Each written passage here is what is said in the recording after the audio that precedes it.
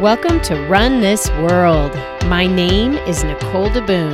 I'm a former pro athlete turned entrepreneur. Each week, I'll bring you insights and inspiration from some of the world's greatest visionaries who will help you run your world in ways that you didn't even realize were possible. Thank you for spending some time with me today. Now let's get this workout started.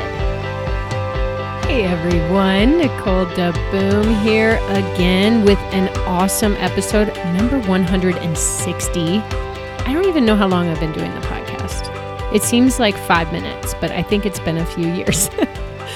Today's guest is insane. She's so awesome. Her name is Julie Piatt. She actually has another name, which we didn't even get into today. I feel like I left so much on the table. I could have kept talking to Julie forever, but we had to end it at some point.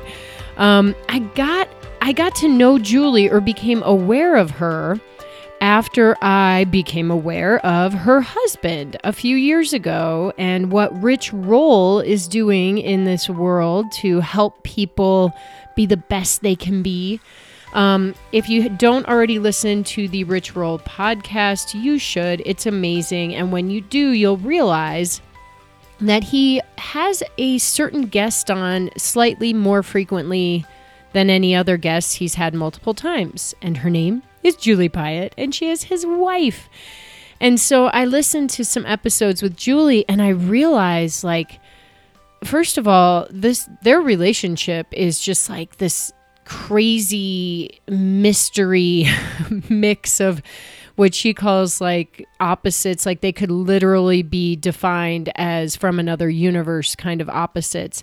And yet there is just this incredible flow and chemistry and synergy that comes when they're on together. And I've felt like really drawn to Julie's energy and what she puts out there in the world, which is many and varied, incredible projects and ways that you can experience her in all her glory, which we're going to get into on the show and in the show notes. So today, the title is actually her final nugget. You are the one you've been waiting for. And it took the whole episode for us, I guess, to get to that place. But what's crazy is throughout the episode, I had all these different notes and topics and thoughts, of things we might cover. But I realized really quickly that I needed to completely let go of control of the interview from the very beginning, because I just needed to let it go in the direction that Julie was steering it. She has incredible stories about her own experiences, and then the insights that she's gained from them. That's the gold. Not we all have stories, right? But it takes a really, I don't know what it is, just time, maturity, a special kind of person to be able to extrapolate that special gold from the things we go through that can help other people learn and grow themselves. So get ready for an awesome ride today. And you'll notice I'm definitely out of control. I don't even know what to say. Most of the conversation is just brilliantly steered by Julie, and as it should be, because we need to get more of her out in this world. Before we start, big cool news from Skirt Sports, the company I founded 15 years ago to help women find happiness in their bodies. We're making a big move. So Skirt Sports, about maybe 4 years or so ago, we moved all of our inventory to a distribution center in California and relinquished ourselves of having it, and decided to follow and pursue a different business model for a while. Well, times change, and it has become clear that we need to pursue a different business model again. And that is the roller coaster of owning and running your own business. And flexibility is the number one key to success. I am absolutely convinced. So we are actually going to relocate our warehouse again. We're bringing it back to Boulder.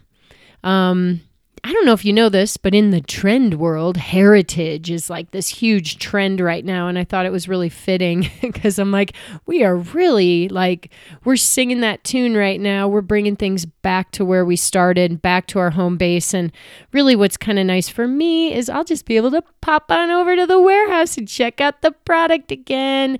Yep. A few things go missing every time I wander into the warehouse.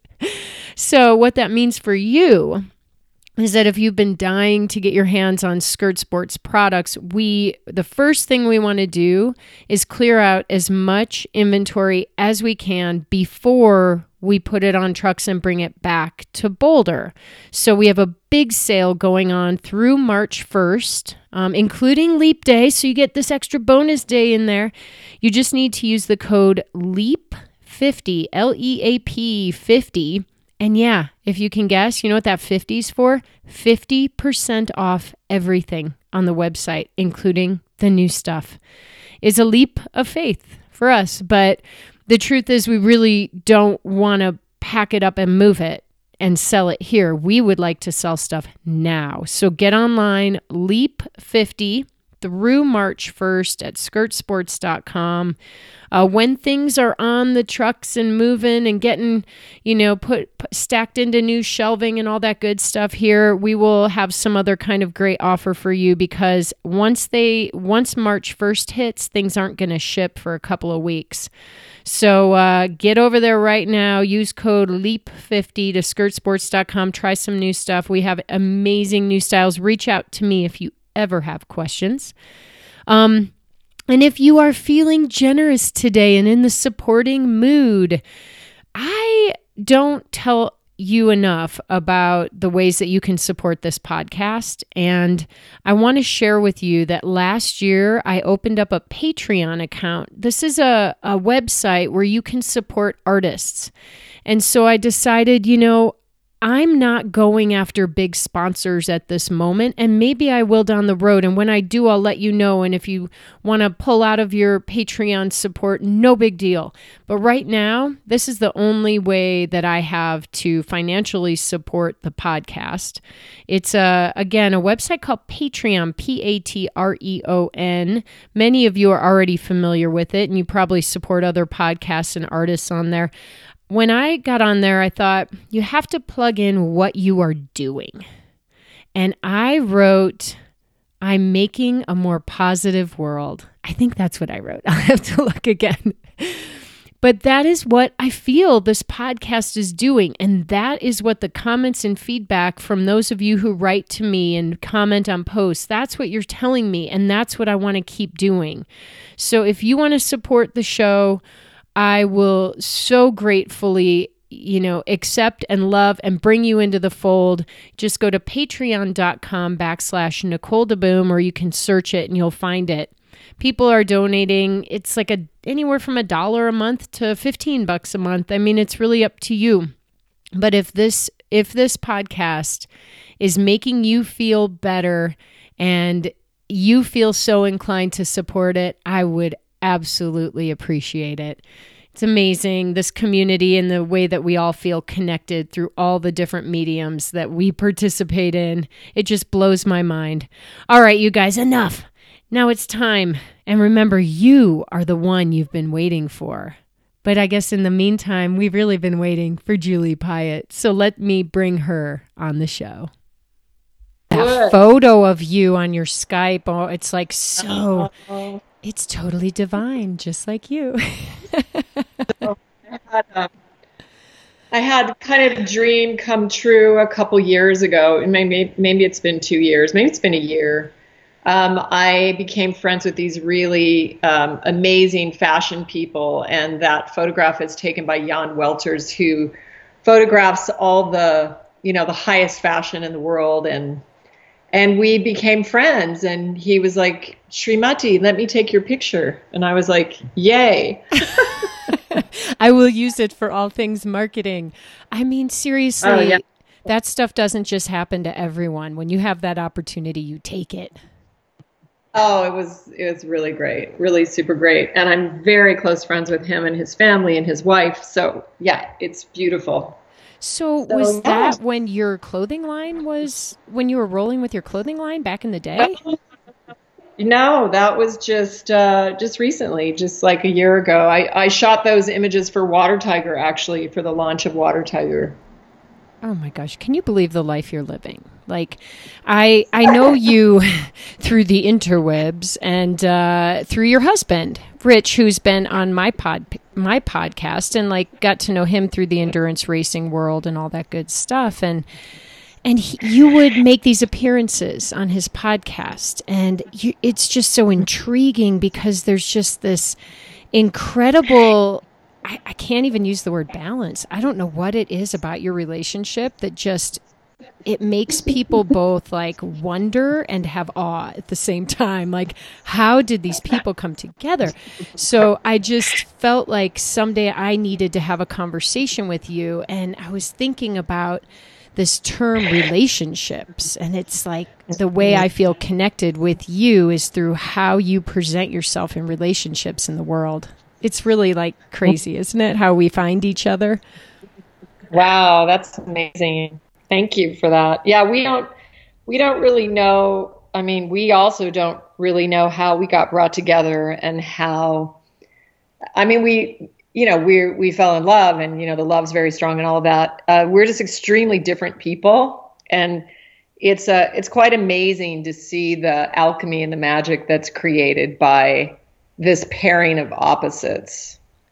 And I think it's the opposite nature that actually creates the friction, that creates the opportunity for the alchemy or the transformation or going beyond what maybe you thought was possible.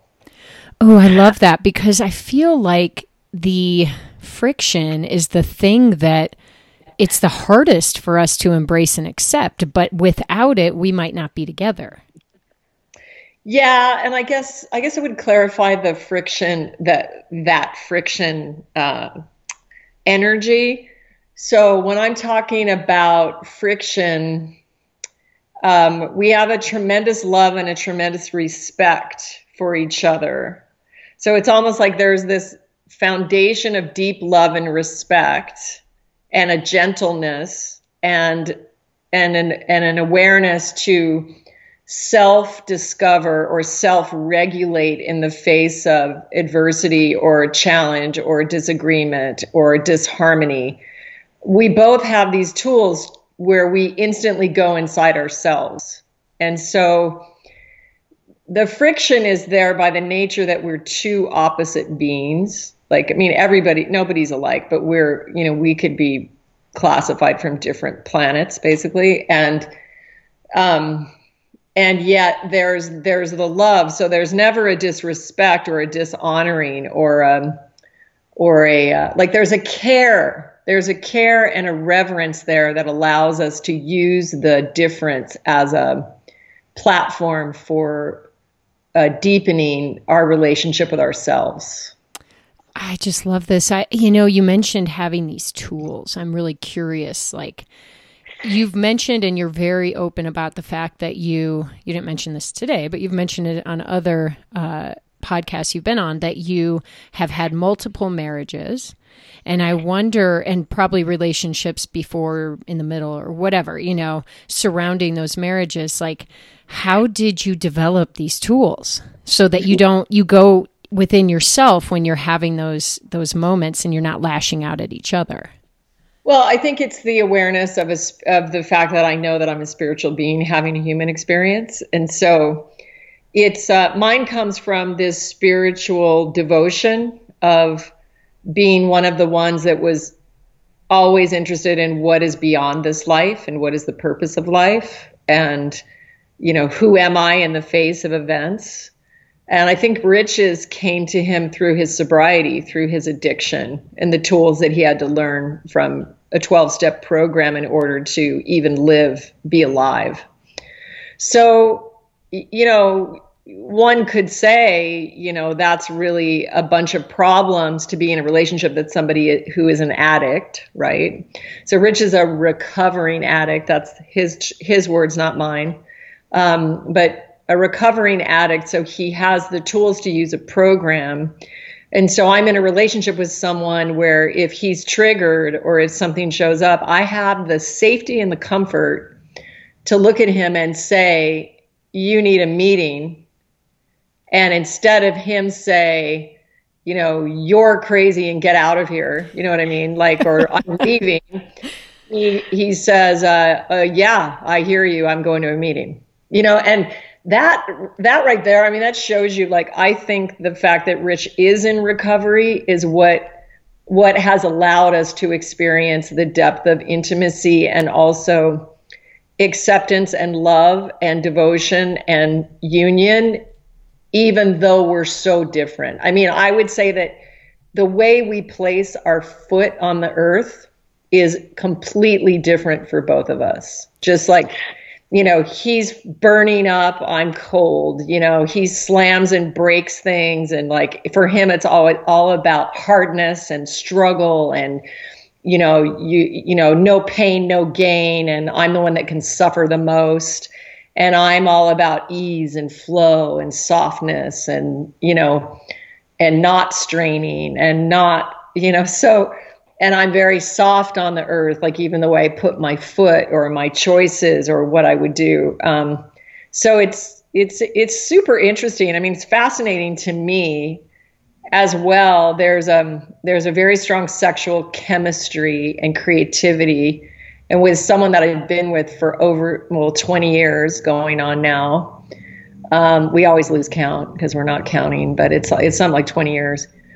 And the fact that we still, when we are with each other in that creative union, it's like, it's never the same. It's always just this creative journey. It's curious to me because I know what it feels like to be in a relationship where you have the interest and the delight at the beginning, you know, that newfound love, and then, you know, you do that for a couple years and then that kind of burns out to a certain level. And then maybe you have some kids and then, you know, you're just living this, you know, crazy human existence that for some reason as human beings, when we have children, like, you know, they just consume our lives by our design for some reason.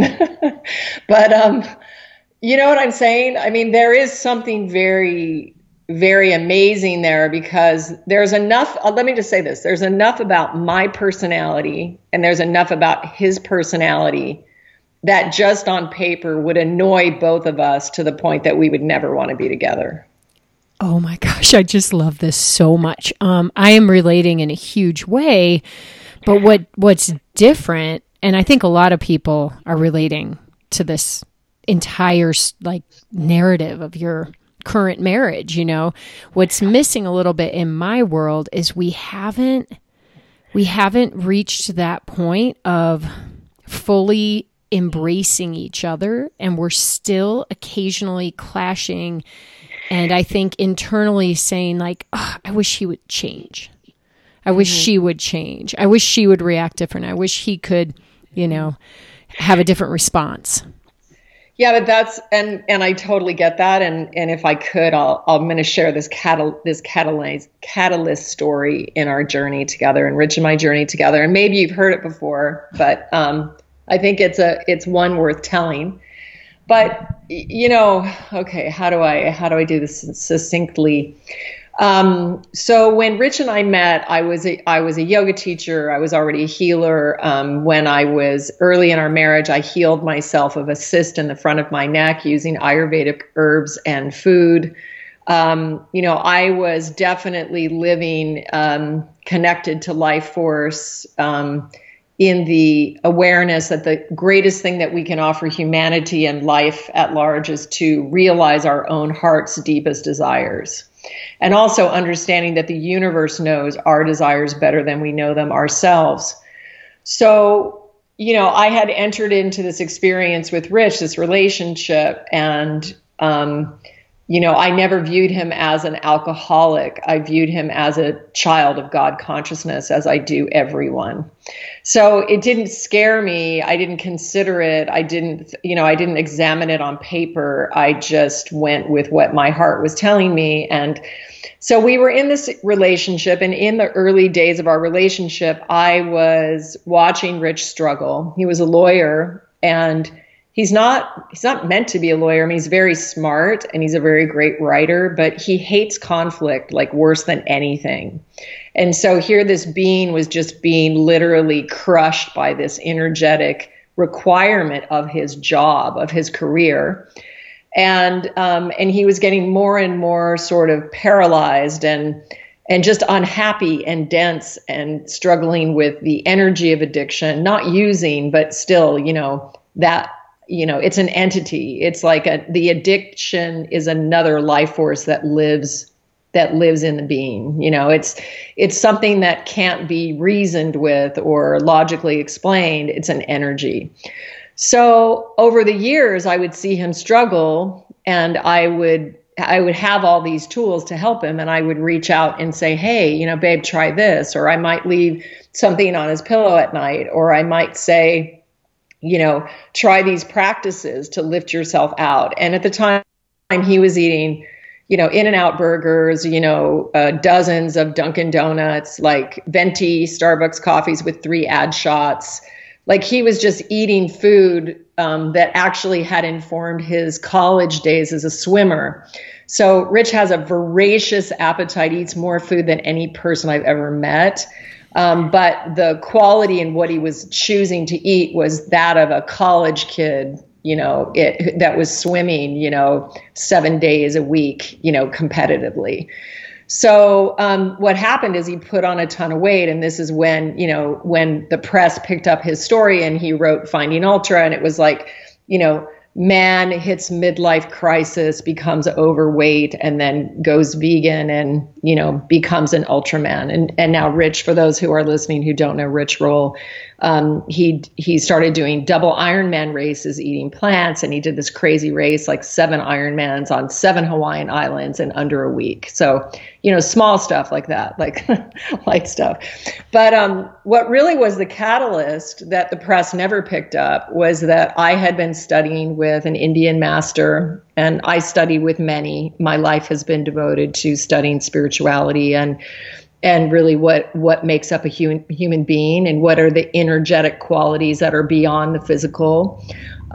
So this one teacher had talked to me about divine love, and he had said to me, divine love is like the sun. It simply loves everything in creation without discrimination. And it's never not shining. It doesn't care what you do, what life form you picked, what you did wrong today. It just doesn't care. It's literally radiating love and light to you always.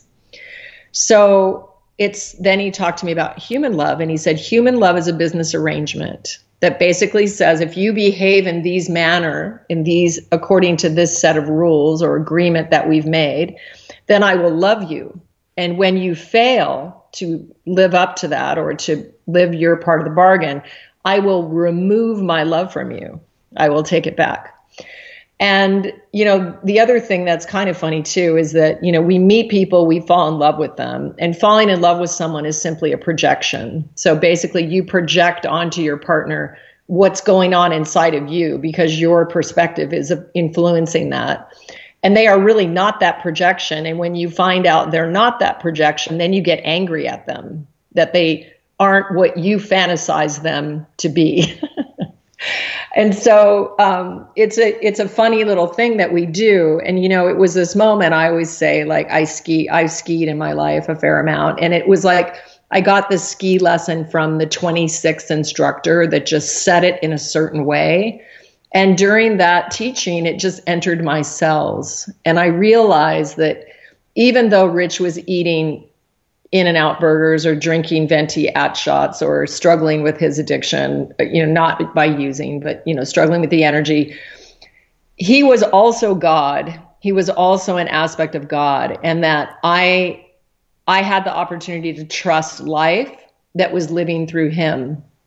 And I also needed to let go of the dream or the idea that we had to do life the same way together. Like I'm living for self-realization, for freedom with the spirit and soul, freedom from reincarnation. That is a reason that I live, to embody full freedom, to travel through multiple systems. And I had to let go of needing him to do that with me. I had to understand that that's my journey, but that's not his journey. And I know that I am an expression of God. And if I am, then he is, even where he's standing right now, drinking venti Starbucks with 3 ad shots. Even then, he is an expression of God. And so at that moment, I let him go. I removed myself from his life journey, but I did it in love. I didn't do it in retaliation. I wasn't like, okay, I've had it with you, so I'm just going to leave you to yourself. No, I decided that I would love him like the sun, and I would simply see him in his perfection where he was right now, rather than spend my energy trying to get him to be different according to my ideals, which are simply that. They're my ideals. They're neither better or worse. I mean, I can't see everything. I don't know what his life journey is. And so I called him and I said, I apologize for being in your space and for needing you to be other than you were.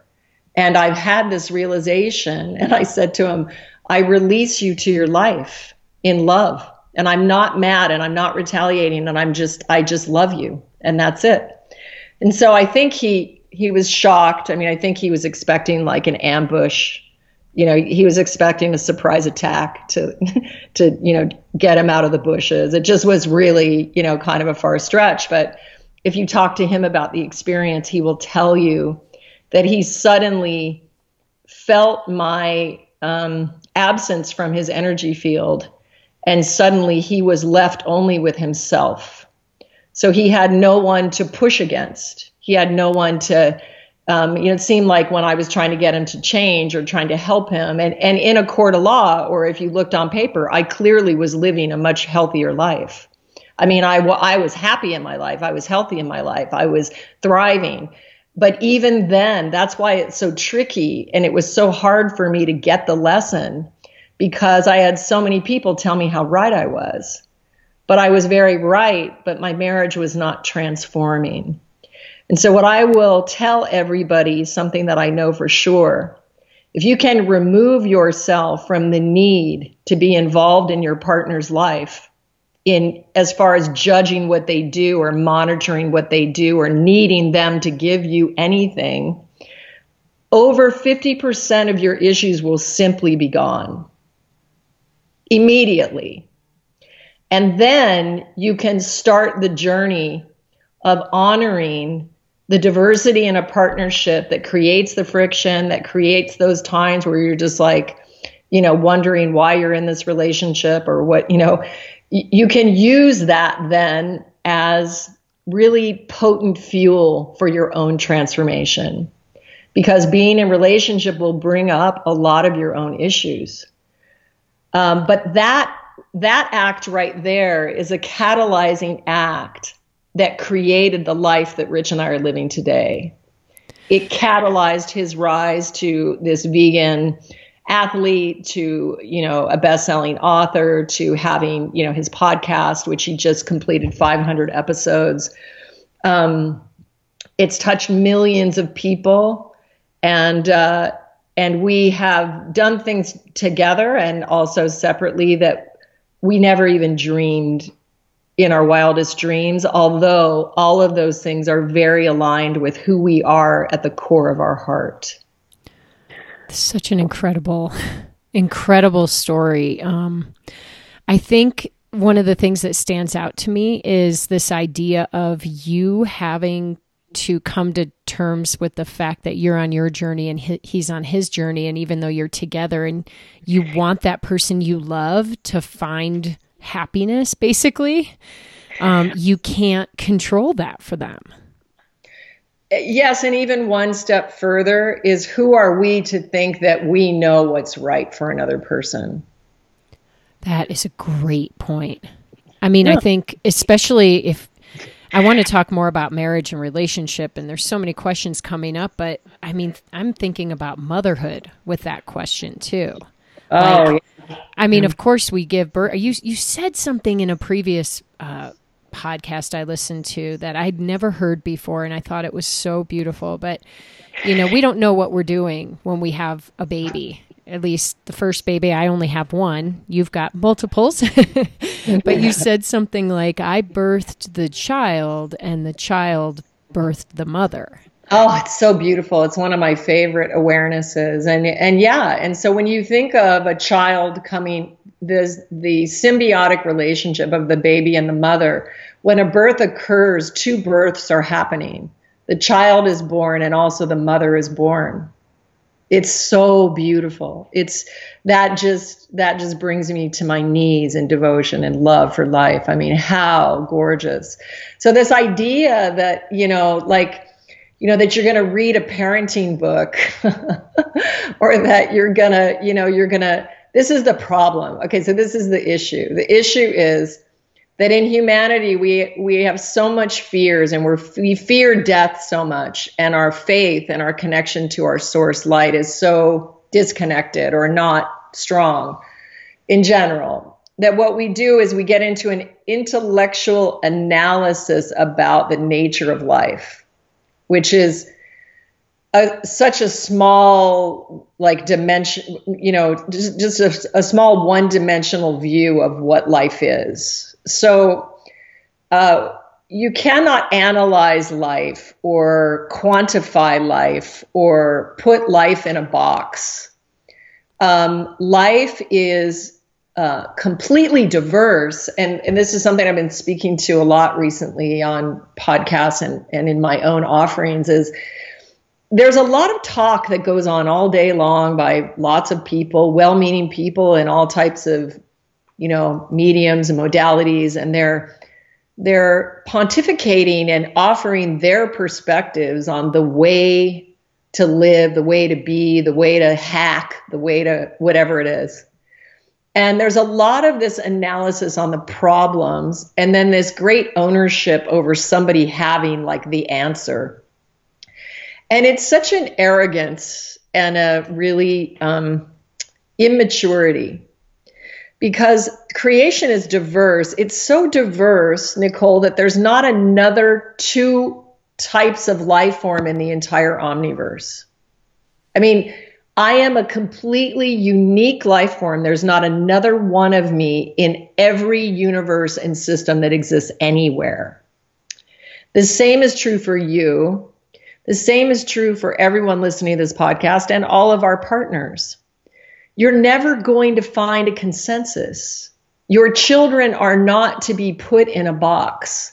And this has been my, the reason that I unschooled and homeschooled my children. I've written in my memoir is actually way too long, but it's really two memoirs, which half of is an entire homeschooling journey that I wrote in 2014, and it's just been in my closet, and I've been waiting for the right timing. But I've been very involved in this perspective around the children, because we're facing certain planetary challenges that are very, very profound, and it's a very accelerated, intense time and opportunity. And I know that the answers to these challenges are coming in the form of our children. However, we're putting them into educational systems that are dumbing them down, or they're stripping them of their originality or their creativity. If we do that, we're going to miss the messages. We're going to miss the miracles. We need the being that comes in that does something that we never saw before. We never knew that was possible. And we have an educational system at large that was created for the industrial age, turning out widgets. So why would you want to put your precious child, that is the most precious experience that you've been gifted in your life, why would you want that individual to fit in? Fit into what? We have an educational system that it doesn't even make sense. Like, I mean, I'm not like a crazy person making this up. Like, there's plenty of information out there.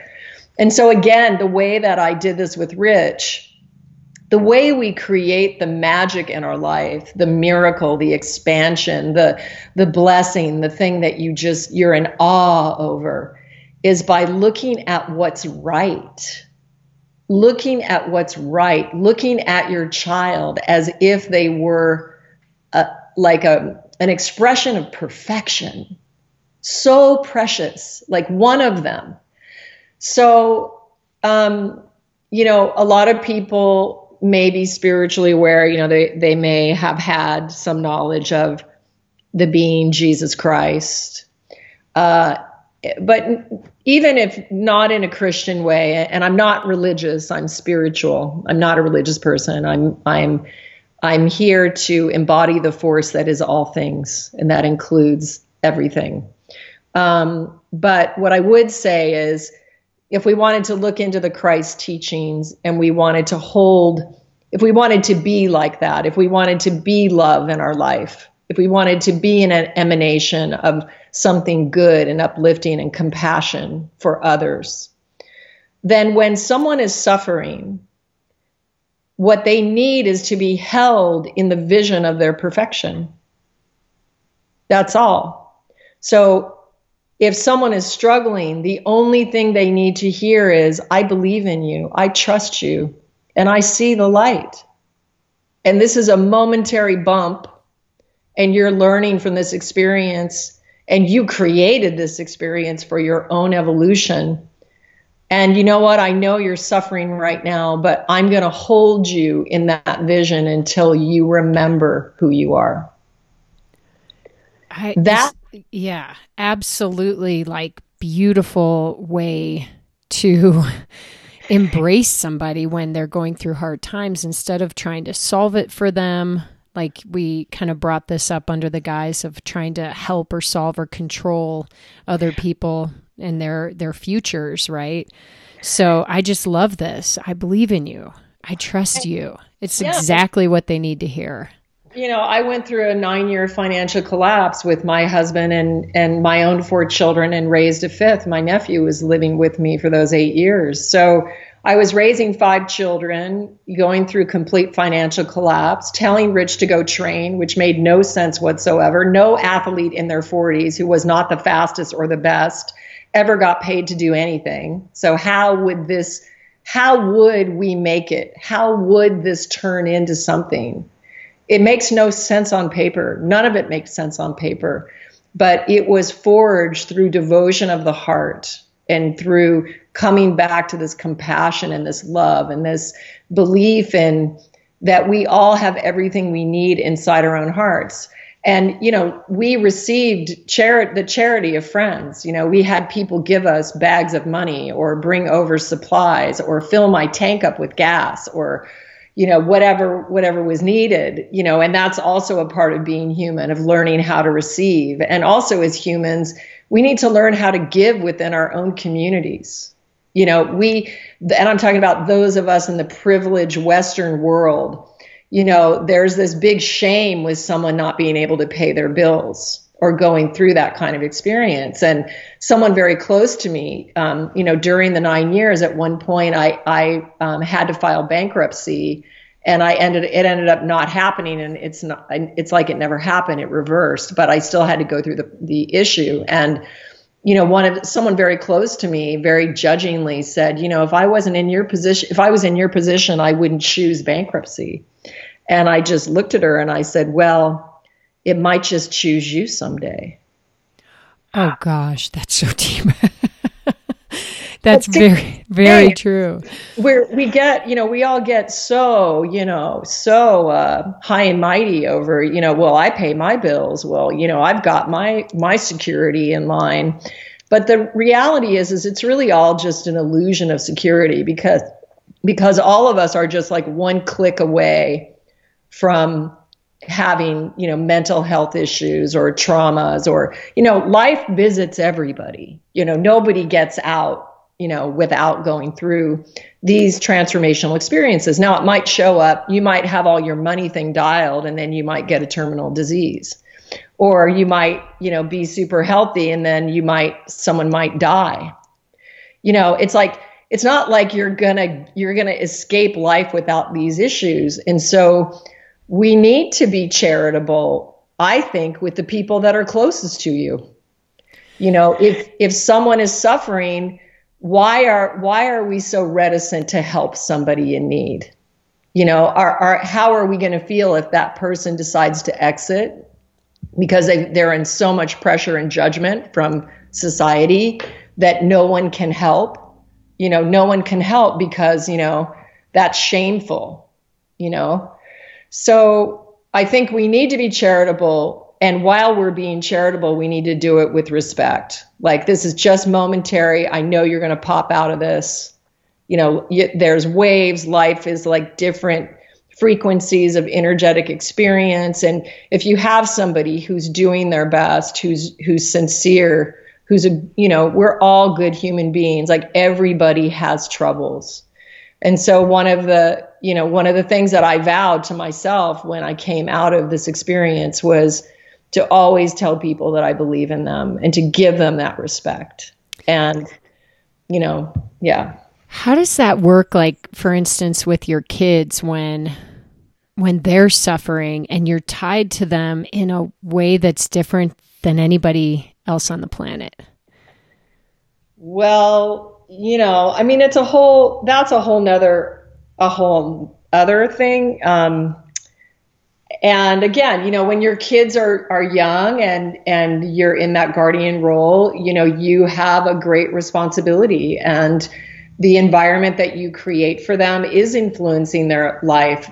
The only thing that I would say is to be open to the lessons that they're teaching you, to know who your child is, so that you don't compare your child to another child and then make them wrong because they're not math experts, or they're not a concert pianist, or whatever parents do to compare their children. And there's a lot of trauma that we have from our own childhood. I mean, I don't really know if I could interview anybody that would say that their self-esteem was not challenged during their childhood years. And so we have these pains and these traumas that are ours. And then what we do is we have kids, and then we project the job of healing those traumas onto our child. Like, my child is never going to be left out, and then we suffer, and we're like, ooh, that hurt me so much. And so we lay our trip on our child, which has nothing to do with you. Your child's life has nothing to do with you. So I always ask parents, me, I'm in that, let's take responsibility and heal our own shit. And let's not put it on our kids. Let's allow our kids their own free, sovereign experience of life, whatever that may look like. It's so interesting. I feel like so much of the way that, I don't know, maybe you've evolved is this reframing of suffering to a transformational and growth experience. Like that kind of mindset shift. I think it can really make a huge difference. And I also think that, you talk a lot about gaining awareness of yourself and just really living who you are. But then I think about, like, how do you do that when you're at a time of, like, say, confusion? Or how do you do that without avoiding hardship? Like, because nobody wants to be uncomfortable. Nobody wants to go through hard things. So I don't know I think what I'm getting at is, like, when you go through those hard things, or when you're at times of change, if there is a way to shift the way you're looking at it as a growth opportunity or a transformation time, it just feels like that invites more ability for you to grow instead of staying stuck and fighting. Well, what it does is it allows you to become a powerful creator. And again, it's not what happens to you, it's who you are in the face of what happens to you. And what I will tell you is, when I was going through this financial collapse, and I mean, we had like appliances exploding, and Rich would get pulled over by the cops like every time he drove out of the driveway. It was just like the resistance that was coming at us, that was trying to stop us from doing what we were doing, was just crazy. And what I realized was that they were energetic tests. And so what I did is that I cultivated this sort of strategy of, DFO, don't freak out. Like if I can keep my emotional level at neutral, at zero, no matter what is happening, that's the work. If I let the event take me into DEFCON 5 and I'm freaking out and screaming and crying and rolling around the floor and like whatever, I'm just feeding into its power. So what I realized is it's a training of a warrior. The more you can get neutral and not identify with the experience, you're free from the experience. Now, that doesn't mean that you're going to have health insurance the way that you want it, or that things are going to be tidied up in a bow, or that you're not going to have to go through some healing process that could require, toxic stuff. I mean, I know plenty of people that are aware that have gone through chemotherapy. It's like you just don't know what someone's path is, but anything that you go through, you can turn into a divine and sacred mission. It's all in the perspective. Your perspective about what's happening is everything. And so, for instance, when I was going through financial collapse, I wasn't able to be around a lot of 3D people or old paradigm people because they would project their mental picture of what was happening onto my experience. And I was like, no. Like, I'm not a loser. I'm in my sacred moment. Like, this is the most precious grail of my life, because when I digest this, it becomes part of your cellular makeup. And then I can truly serve humanity in the way that I was designed to do, the way that is in alignment with my human mission. So when I speak, it's a transmission because it's in my cells. Like, I didn't read this in a book or read a quote on Instagram or hear somebody else say it and then decide I wanted to be an influencer and get on Nicole's podcast. It's like, we earned this. I mean, we lived it. We burned in the fire together. And that's also something that creates this bond in Rich and my relationship. If we were in it for the wrong reasons, it would have blown us apart, the financial pressure. But we were in a sacred journey. We understood that it was the spiritual alchemy required to prepare us to truly become. And, now I've learned, it was frustrating for me. I was impatient. I thought I was going to be doing many of the things I'm doing now when I was 30. I'm going to be 58 this year. So it's been impatient for me because I knew it was coming, but I had to earn it. I had to walk through these steps in order to embody, in order to become who I am. And now I'm very embodied in who I am. I know who I am. And that gives tremendous freedom and tremendous power. All right. We need to learn a little more about your childhood and how you grew up and how you ended up cultivating this life for yourself and coming to these different transformational events that took you each step of the way. So I know your childhood was a little bit free range, let's just say. Maybe you can share us a picture of what it looked like for little Julie. Yeah, so I'm the youngest of 5 kids. My parents were both very adventurous individuals for their time. And my dad mapped the jungles of the Amazon. He was a pilot, crashed planes. He was really an Indiana Jones type character, very solid engineer, very logical human being, nice man. We never connected beyond, little years when I was a very little child. And part of that disconnect was that he's an engineer, so 2 + 2 = 4, and I'm a multidimensional visionary, so 2 + 2 is 22 for me. And that was something that we bumped up against for most of my life, and this pain of separation from my father is what informed a lot of my journey. And he is the perfect divine father for me that I chose to create this experience for me, even though it wasn't the I'm daddy's favorite girl situation. My mom is from Chile, and she's a survivor. Her dad was a healer in South America 100 years ago. So he was one of me. So that's where the DNA comes from. He was an astral healer.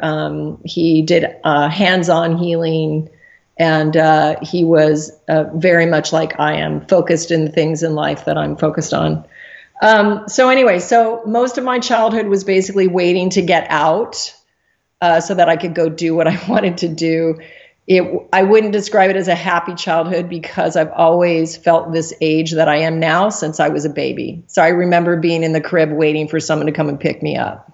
And it was just a lot of waiting and a lot of watching the chaos in my house. And, my parents were nice. They loved, they love me, they love us. But it wasn't like I was understood or, had this idyllic childhood. I would say that. So I've always been like this. I'm one of those ones. I'm sure you guys all know one in your life, one of us that everything for me is an exploration of the spiritual essence and how to integrate, how to spiritualize the matter, we would say. So everything for me has been like that. And I would say that this is also a classic story of those of us that have the genetics to be awake to that which is unseen, is that we incarnate into family systems and groups that are not like us because we came here to transform. So if I incarnated with another one like me, where would be the healing or the transformation? There would be none. So if you interview a lot of people that have my kind of genetic story, we all are wounded healers, feel left out, misunderstood, never seen. It's kind of a classic, setup for the life, I would say.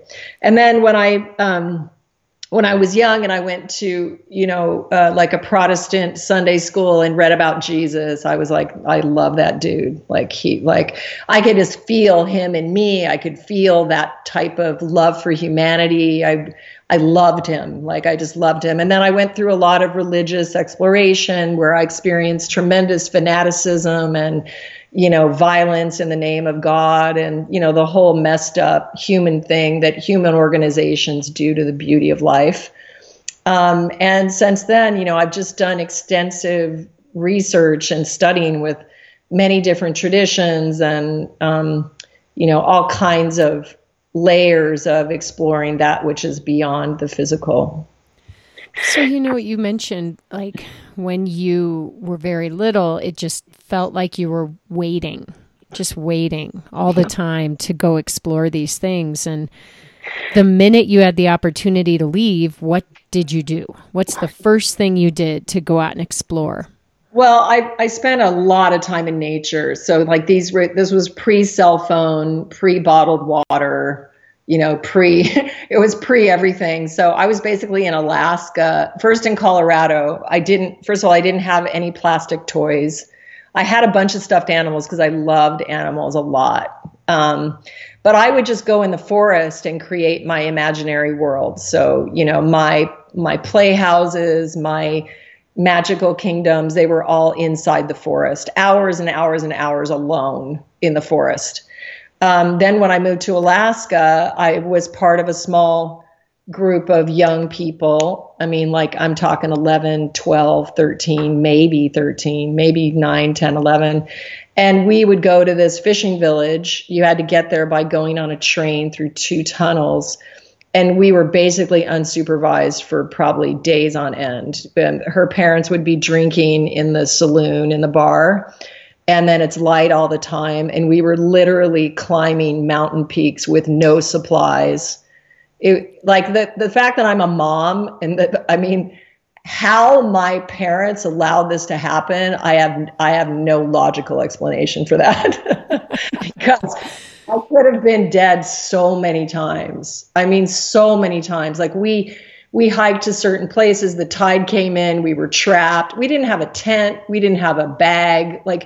we didn't even have any food on us. I mean, it was beyond ridiculous. I have one picture of me sitting next to a rushing stream. It must be 20 feet across of white water. And I think I'm like 10 and I'm sitting right on the edge of the rock, like just staring into the white water. And, you know, as a mother, like, it's just crazy. So I had a lot of time in nature, and I think that really informed my creativity. I can say very prolifically that I am an open creative channel in any medium. I've never experienced any block ever, like never, ever, ever. So it's kind of why I've done so many things in my life, because it's all the same flow. It's just a different medium, whether I'm painting or sculpting or writing or chefing or creating cheese or singing. It's the same. It's just the same for me. So then I became a born again Christian without my parents when I was 11. Oh my gosh. How did that go over? Well, I'm just sitting here like, where were they? Like, what was going on? But anyway, yeah, so I always had older friends because I'm the youngest of 5. So my older brothers were 9 and 10 years older. And my best friend was 6 years older than I was. And she would pick me up in her car. But I was a kid, 6 years and a child. Like, that's a big disparity. So this friend of mine, she became born again. And she took me to this, super crazy, awesome church. And they were, they had like the rock band, and, I write about it in my memoir, which is not published yet, but it was like the only thing missing was the white smoke. And it was like the musician in me just got the better of me. And, next thing I knew it, I was on the stage and I was back in the office getting baptized in tongues by the priest. And my orthodontist assistant was like across from me, this, young woman. She was like speaking in tongues like super fast, and there were tears streaming down her face. And there's no way she made it up. I mean, something was doing that. You couldn't make that up. But it was just this really funny, awesome time. And I loved it. And I loved Jesus. And then they started to be really fanatic. And I saw the fanaticism at age 12. So I asked my parents to send me to Christian school, and they refused. And then I was like, okay, I'm stuck in this family for another 5 years till I'm 17. So I'm just going to use drugs. So I just went and did a bunch of drugs. And again, it was sort of like, I'm trapped here. These people are not coming on my spiritual train, and I can't quite do what I need to do. So I'm just going to go into this dark side for a bit. So I did, acid and mushrooms and mescaline and pot and cocaine. And I tease my daughter saying that I think I invented smoking crack. But I was done with it all when I was 16, and then I never touched drugs again. Oh my God. That is like terrifying as a parent to think about for your child. And did your parents have any idea? No, they probably had not that big of an idea, but you got to also understand that we were living in Anchorage at the time, and it was like the Wild West. And there was this, first of all, it's a drug gateway to Asia. And then it was the pipeline. So it was sort of like the gold rush. So there were kids from my school and high school that were making like $40 an hour working on what we called the slope. They would fly into the wilderness in the Arctic and then work on the pipeline and get paid a lot of money. And it was the days back then where pot was legal in Alaska. So everyone was like growing something in their closet, except at my house. My parents never did. But you were right up against, like if you went to a function of the community, you were next to the madam from the whorehouse, the mayor, the women's club, the Rotary, like everyone's standing in the same room because there's no separation in that type of a community. So it was rough. I mean, it was wild. And not only me, but my brothers and sisters that were older than I was. I mean, it's kind of a miracle that none of us died, quite frankly. Yeah, I mean, it truly, like, this was a wild upbringing. Yeah, it was. And if you ask my parents, they wouldn't view it that way. Like, they were very, kind of middle class. They never they weren't crazy like what, they were very sort of, respectable society people, I guess. I don't know. My dad has a master's in engineering. Like, he built most of the buildings in Anchorage and, worked his whole life for the Native Corporation, and like did a $72 million museum was his last project when he was like 89. Like, my parents were not hippies. That's a weird thing. They weren't at all. Oh my gosh. They just moved us into an environment that was kind of like the Wild West. It was kind of crazy. And I guess, I don't know, I was the fifth kid and they were probably tired of raising kids by that time, which I can totally relate. And also, every kid is different. And I was such an old soul, that they probably tried to control me and then realized like, that's not the way, So yeah, I had a completely free childhood. And then if you look at Rich's childhood, completely opposite, like completely controlled, monitored, like almost like he was a prison in his parents' house. Oh my gosh. Yes. And, I've read his book, and many people listening probably have as well. And we can't wait to read your memoir. Like, you've teased it a couple times here. You're going to have to let us know when that's coming out. I've got to, when I do, like, I decided to launch this global cheese brand called Shrimu that I'm doing right now. And, it's really an honor and really a blessing and a privilege to be on your podcast and for you to take the time to ask me about my life. It's a sacred thing. All of our lives are sacred events for each of us. And just talking to you gives me, again, the reminder that I do need to publish that book. So I will. I'm just waiting for the right timing. Oh, and I know you're gonna feel it. You will for sure. So you mentioned Shrimu. We may as well, let's hit on this right now because it's in the air. It's in the energy. You have a magical company, and I don't know, most people listening probably don't know about it. So maybe you can talk about what it is and why you started it.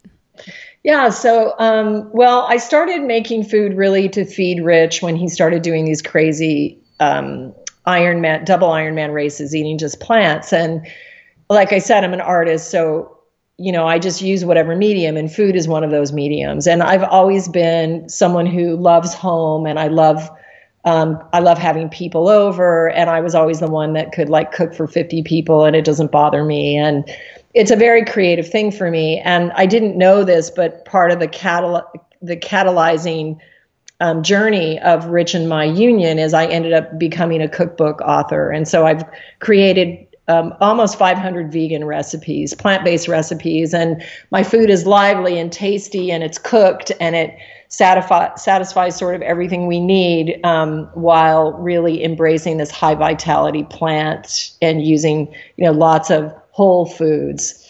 And then during that journey, I created a very basic cheese and sort of nut milk section in our book, The Plant Power Way.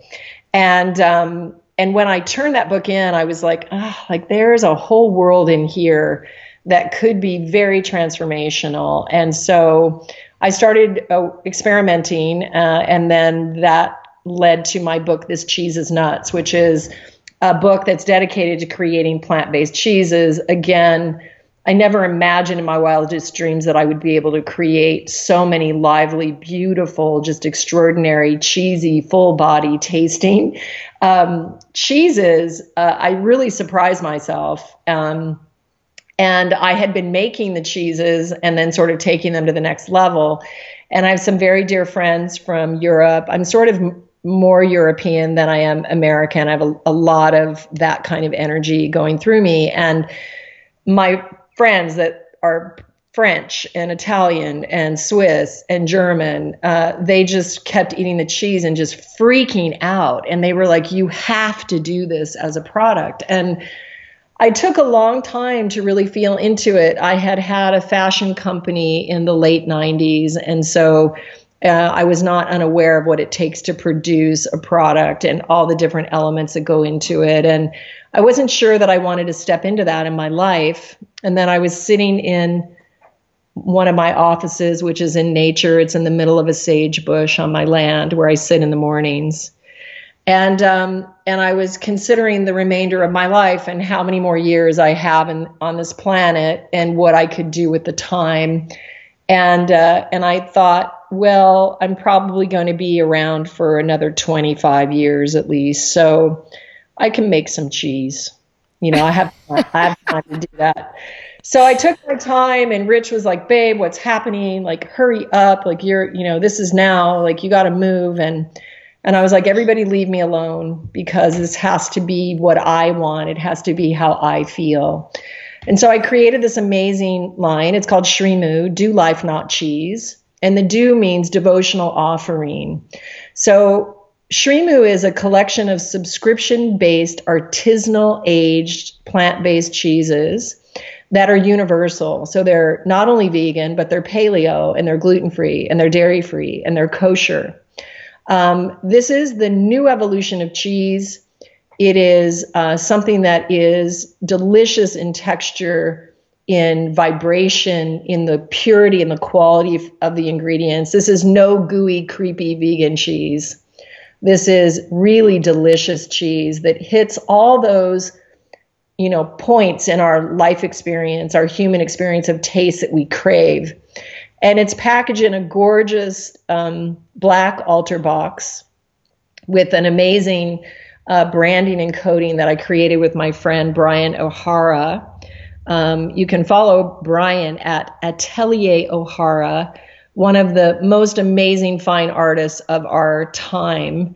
He is one of these amazing life forms that has read and written backwards his whole life. And now he is using these words in reverse, and they create a coding. So the branding on the box of Shrimu, which is quite gorgeous, it's just so well developed from a design level and an artistic level. It says devotional offering in reverse, actually. So in my subscription boxes, you get 6 units of cheese, and you can order it either every month, every other month, or every 3 months. And I launched on November 13th. I got possession of the kitchen, and I shipped 2,500 units of cheese on December 11th. I have an extraordinary team. We're building a culture of awareness. This is a global mission. And for me, it's about building this community of awareness where I can share messaging and concepts and ideas for living like I have on this podcast today, but they can be connected to this food product and to be consuming this frequency, which is actually transforming your experience of life. Oh my God. Everybody listening is signing up right now. I'm like salivating. I bought your book, This Cheese is Nuts, for my husband for Christmas. And here's our, Thank you. Every recipe looks amazing. Yeah. I got a little stumped on some of the ingredients, trying to find them in the local, grocery stores. Do you have any tips on that? Amazon. Oh, easy. So do you have a few more minutes? Yeah. Oh, great. Okay. So I wanted to go down this little eating and food rabbit hole a little bit, because I think our eating philosophies, like our journey through food in our lifetime, it can be informed in many different ways. And for me personally, I am a adult onset vegan. But I do call myself a cheegan because a friend of mine used that term. I thought it was hilarious. And it's not cheese eating vegan, which many people think, but it's sort of a cheating vegan. So I'm not perfect. I don't hold myself to this incredible standard, but by and large, my choices lean towards eating plants and all the other yummy things that go with it. So for me, I'm a really curious person. So this journey sort of started. This is kind of interesting because you said Rich was eating as if he was a college swimmer. Yeah. So, I used to I was a college swimmer too. And then I became a professional triathlete and then I had a baby at 40. And then a couple years later, I realized I was still eating like a college swimmer and professional triathlete, and my body wasn't reacting as well anymore. And so I started experimenting, and I food experimented for a year, and I ended the year on he might be a mutual friend, but my friend Rip Esselstyn, I had researched what he was doing with Engine 2, and I just found it interesting. I was curious. So I did his program, connected with him, and that jump-started my new, say, like, eating philosophy or chapter into plant-powered eating, right? Mm-hmm. So I think we're all different in how we come to these different, where we land. And it really probably is all rooted in an awareness of self. So I'm really curious about your journey towards vegan eating and what you might recommend for people who are curious. Well, yeah, I mean, I kind of already touched on it. So I am a thin person by design, and so I never had to diet. And so that needs to be said, like, right at the front. I was raised on game meat in Alaska. My dad was a hunter, so we ate moose and caribou and bear and salmon and goat and these type of things that he would kill, and he would skin them himself and cut them up. And, like the amount of blood that has to be exchanged is just crazy. So, my dad knew where his meat came from. And that's definitely a step beyond most of us that are completely disconnected with where our meat comes from and what has happened through that chain.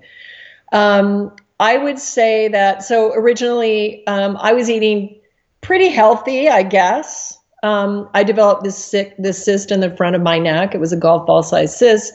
And this gave me the opportunity to go into an experience with Ayurveda using herbs and changing my lifestyle and really deepening my connection to meditation and prayer, and then eating mostly plant-based, except for some medicated ghee, which they use as a carrier for some of the herbs. And also, an occasional milk tonic, because in Ayurveda, milk is sacred. Now, they don't kill their cows or put them in industrial quarters. They actually bless their cows and do mantras over their cows. And when they take milk from the cow, the first quarter goes back to the baby calf. The second goes back to the mother.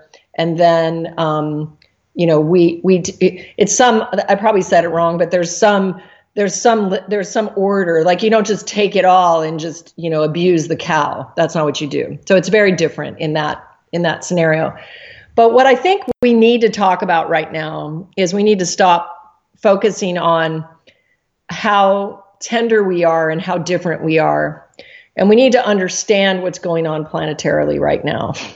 So we all need to do whatever we can to educate ourselves into what is the consequence of our meat and dairy consumption.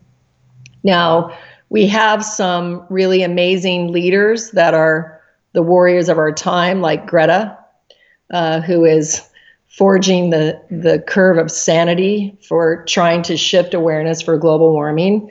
If you want to educate yourself in a very good way, you could check out Paul Hawken's Drawdown Project, where he and a group of scientists have actually analyzed the top 100 ways you can draw down global warming. And on that list, eating plant-rich is number 4. It's the number 4 most powerful thing you can do out of 100 existing ways to change the heat and draw down global warming and contribute to saving our oceans, loving our earth, saving land, stopping to participate in the violence that's inflicted on the animals. This is something that is very real and very tactile. So this needs to be the conversation that we need to be grown up enough to have at this point. And what I said is I said plant rich, right? So we also need to stop with the defending our choices or pushing back against judgment. I'm not here to judge anybody. I'm not here to judge myself. We wake up in the morning and we're causing harm by the way that we're living, just the very nature of what it means to be a human being. But I know, and I am connected with, every time I choose plants on my plate and I don't choose dairy and I don't choose meat, I am making a positive impact that is benefiting both my health, animal welfare, which is a violent energy that we have to deal with. You're not separate from it. It goes in the field and it is affecting our world, even if you don't see the animal. And also, it is a show of solidarity for this beautiful planet that I love so much, that she is our mother. She is a life energy that we are interacting with. And so what I want to offer people the opportunity is to not be all or nothing, but really stop with this focus of what you feel comfortable with in your own body, and understand that we must take a greater perspective. I have often said that I'm not a vegan. I don't like isms. I don't like being boxed in. I'm a free being that lives spontaneously in the moment.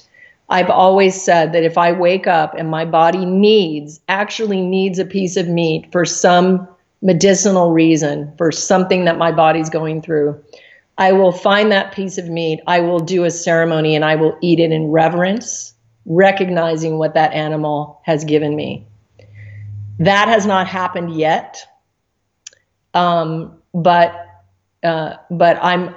I'm open to the idea that somebody may need to eat meat. And if that's you, there's absolutely no judgment. But we must change the way we are eating. We must stop this animal agriculture that the sewage is spilling into our waters, killing the coral reefs. We gotta grow up, and we gotta take responsibility. One thing I love about you is there's a passion with this, love and acceptance and transformation that you've been through your whole life. And I also can feel the healer in you coming out. And it's really cool to hear your perspective, on something like, your eating philosophy, because I was making an assumption, and I think your greater sort of argument, or not argument, but, suggestion is, a perfect way for people to approach this, because you can take away the judgment. And in life, I think that's what it's about. In order to live a little more full and happy life in general, is to take away the judgment of yourself and everyone around you. It changes everything. Yeah, it's not about that. It's also not about being immature. I had a conversation with my team at Shrimu, and they were talking about to procreate or not to procreate. And, I gave birth to 4. My children, if I'm anything in this life, I'm a mother. Anything. Like, I am a mother through and through and through. And I said to them, if I was at your stage of life, I don't know that I would have children right now. And that was a shock to me that I would even consider it. But, are we really going to ignore what is going on because we like bacon so much? Like, is that really going to be our choice? Because we thought we had to have animal protein? Really? Like, will we be able to take our kids to the ocean? Will they ever see dolphins swimming? Is it just going to be like Mad Max? Is that going to be the world that we're participating in creating? This is real stuff. It's not made up. I live in California where the fires are raging. 36 families from my child's theater school lost their home. And then, of course, there's an ultimate level where I can go to as a healer, and I can say the Earth she's a planetary star. She's got this under control. She's going through her transformation. She's going to be fine. Whether or not we exist, well, that'll be a question. And ultimately, I really believe that. But I can't, I still am responsible for my actions. And I have to make the best decision that I can with the information that I have, like in that moment, in this present moment. And nobody is perfect. It's an aspiration. We're aspiring to eat a certain way. But we also have to be grown up enough and brave enough to look at what is and understand what we've done and what we've been participating in. At least know what you're participating in. At least know it. Yeah, that is a really great point. Awareness above all else. I think one of the things that I want to make sure we hit on too is ways for people to connect with you. And I know one of the things you're working on is an upcoming retreat in Italy. Yeah, so this is it's amazing. So I'm hosting 2 retreats this year. I'm doing one with Rich, but that's been sold out for a while. I do weeks of transformation, and so these are for individuals that are ready to truly embody and ignite the reason that they're living on this planet. Like, what is the spiritual mission, and what have they come here to experience? And I have been collaborating with the community in Italy, in Turin. They're called Damanhur, Damanhur. And this is a group of individuals who formed a community, and they built temples to humankind inside a mountain over 40 years ago. They have been declared the 8th wonder of the world by the Italian government. They have their own currency. They have a community that is, living, thriving community for 45 years of, I think, 1,000 individuals. And they have, it's hard to describe these temples. If you go online, you can see photos of them. But anyway, I've been, going there and hosted members here at my house, and they are working to create a vision of a new planetary vision of what we want to create here together. And sort of going back to my sharing that there's a lot of talking and analysis about what's wrong with the world, but there aren't a lot of people talking about what we want to create collectively.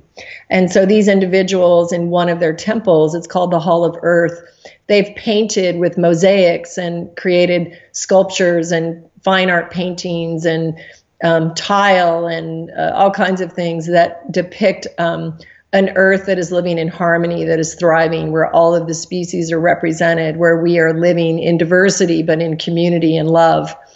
And it is in this community that I'm going to be hosting my retreats. So I'm doing 2 equinox activations over March and over September, and it will truly be a week that will be unforgettable. So it's plant-based meals, it's daily yoga, daily tea ceremony, working with artistic programming of creating art as spiritual sort of activations, and also just meditating and being in the forest, communing with trees, this type of thing. So all the unseen things that make up what a human life is, we'll be exploring in Damanhur over those 2 very potent spiritual times.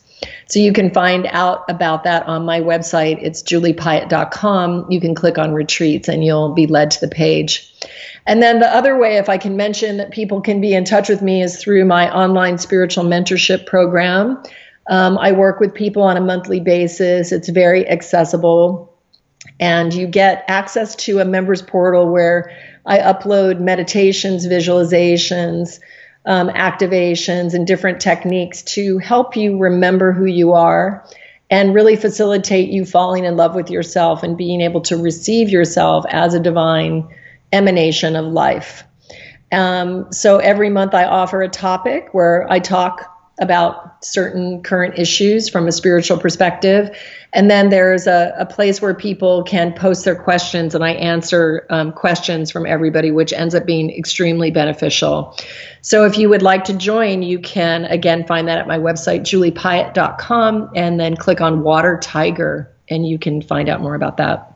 Oh my gosh. And you have your podcast, which I believe you've kind of reignited. I was listening this morning to the first episode in, 6 months or so.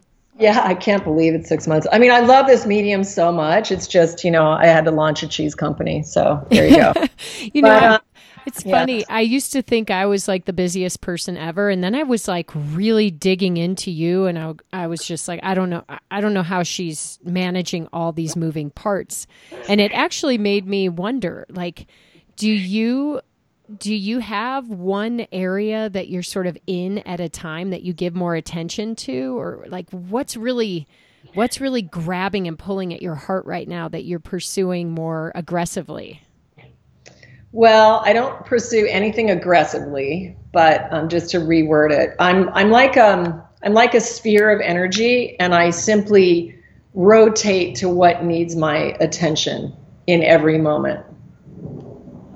I love that. That's an amazing thing that we should actually be holding on to, that phrase. Oh my gosh. I love it. Yeah. So, but I would say there's a lot of focus right now on, I've been doing spiritual mission work. So that's planetary healing missions that are my own private thing that I don't share very much about. And along with that is the Shrimu launch, which is, setting up the production also in Damanhur. So Shrimu EU is going to be produced in Damanhur. So I actually have a facility there now. So I've been doing that as well. Shrimu is the big focus right now. This is a very exciting moment. The cheese has been overwhelmingly well received, and I've got just every day is full of meetings with very highly engaged people in the food space and all different areas. So it's a big mission of mine. It's the biggest mission of mine. It's not to be small. It's to really infiltrate and reach as many people as many millions of people as possible. So that is, that carries a lot of focus right now. Definitely. Do life, not cheese. I love it. We have been, just riffing for quite a while, and I feel like it's probably time to wrap it up, even though I have like 7 other topics. I could easily go through another episode with you. But I do like to finish by asking all of my guests the same question. And that is, if you could leave our listeners with one final piece of advice, one little nugget to help them run their worlds in a bigger and better way, what would it be? I would say that you are the one you've been waiting for. There isn't anybody else that's coming to do you, that's coming to realize what you were born to do. And so I think that it is time, and it is time on the planet for us to take responsibility, self-responsibility as self-sovereign people, beings, spiritual beings, and also to claim your own authority for your life. No one has the authority over your life. No system, no government, no parents, no partner, no one. And so at the end of the day, when you lay your head down on that pillow, let it be your life that you led and not someone else's. That is absolutely beautiful. Just like you. Thank you so much, Julie, for coming on today. Thank you for having me. And I hope you'll have me back again another time. Oh, yeah. We're going to have to do the next one in person, maybe with a little Shrimu break. Let's do it. Yeah, let's have a tasting. I'm on. Man, for sure.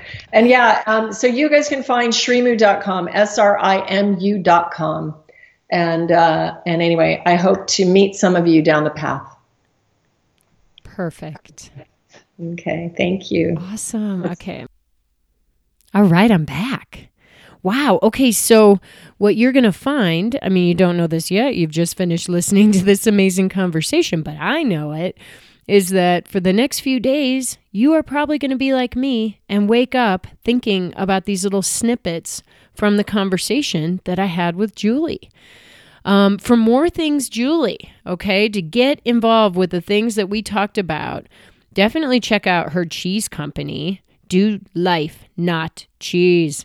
Shrimu, it's SRIMU. It's a subscription cheese company, not cheese company. She's doing amazing things with it.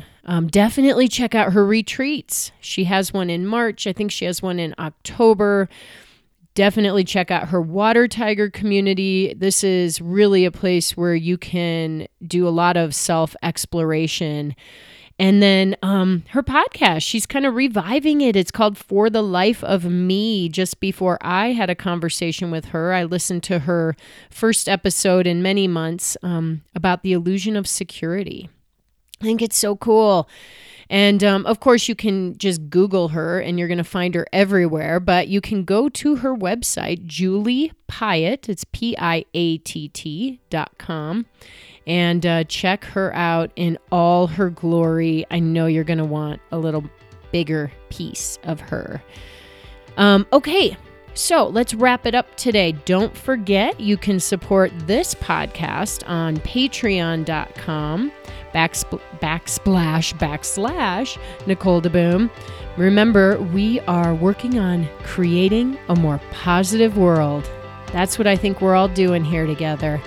And one more quick note, don't forget, if you've been dying to get your hands on some Skirt Sports for a sweet deal, 50% off everything through March 1st so that we can clear it out before we ship it to Boulder for a fun new business chapter.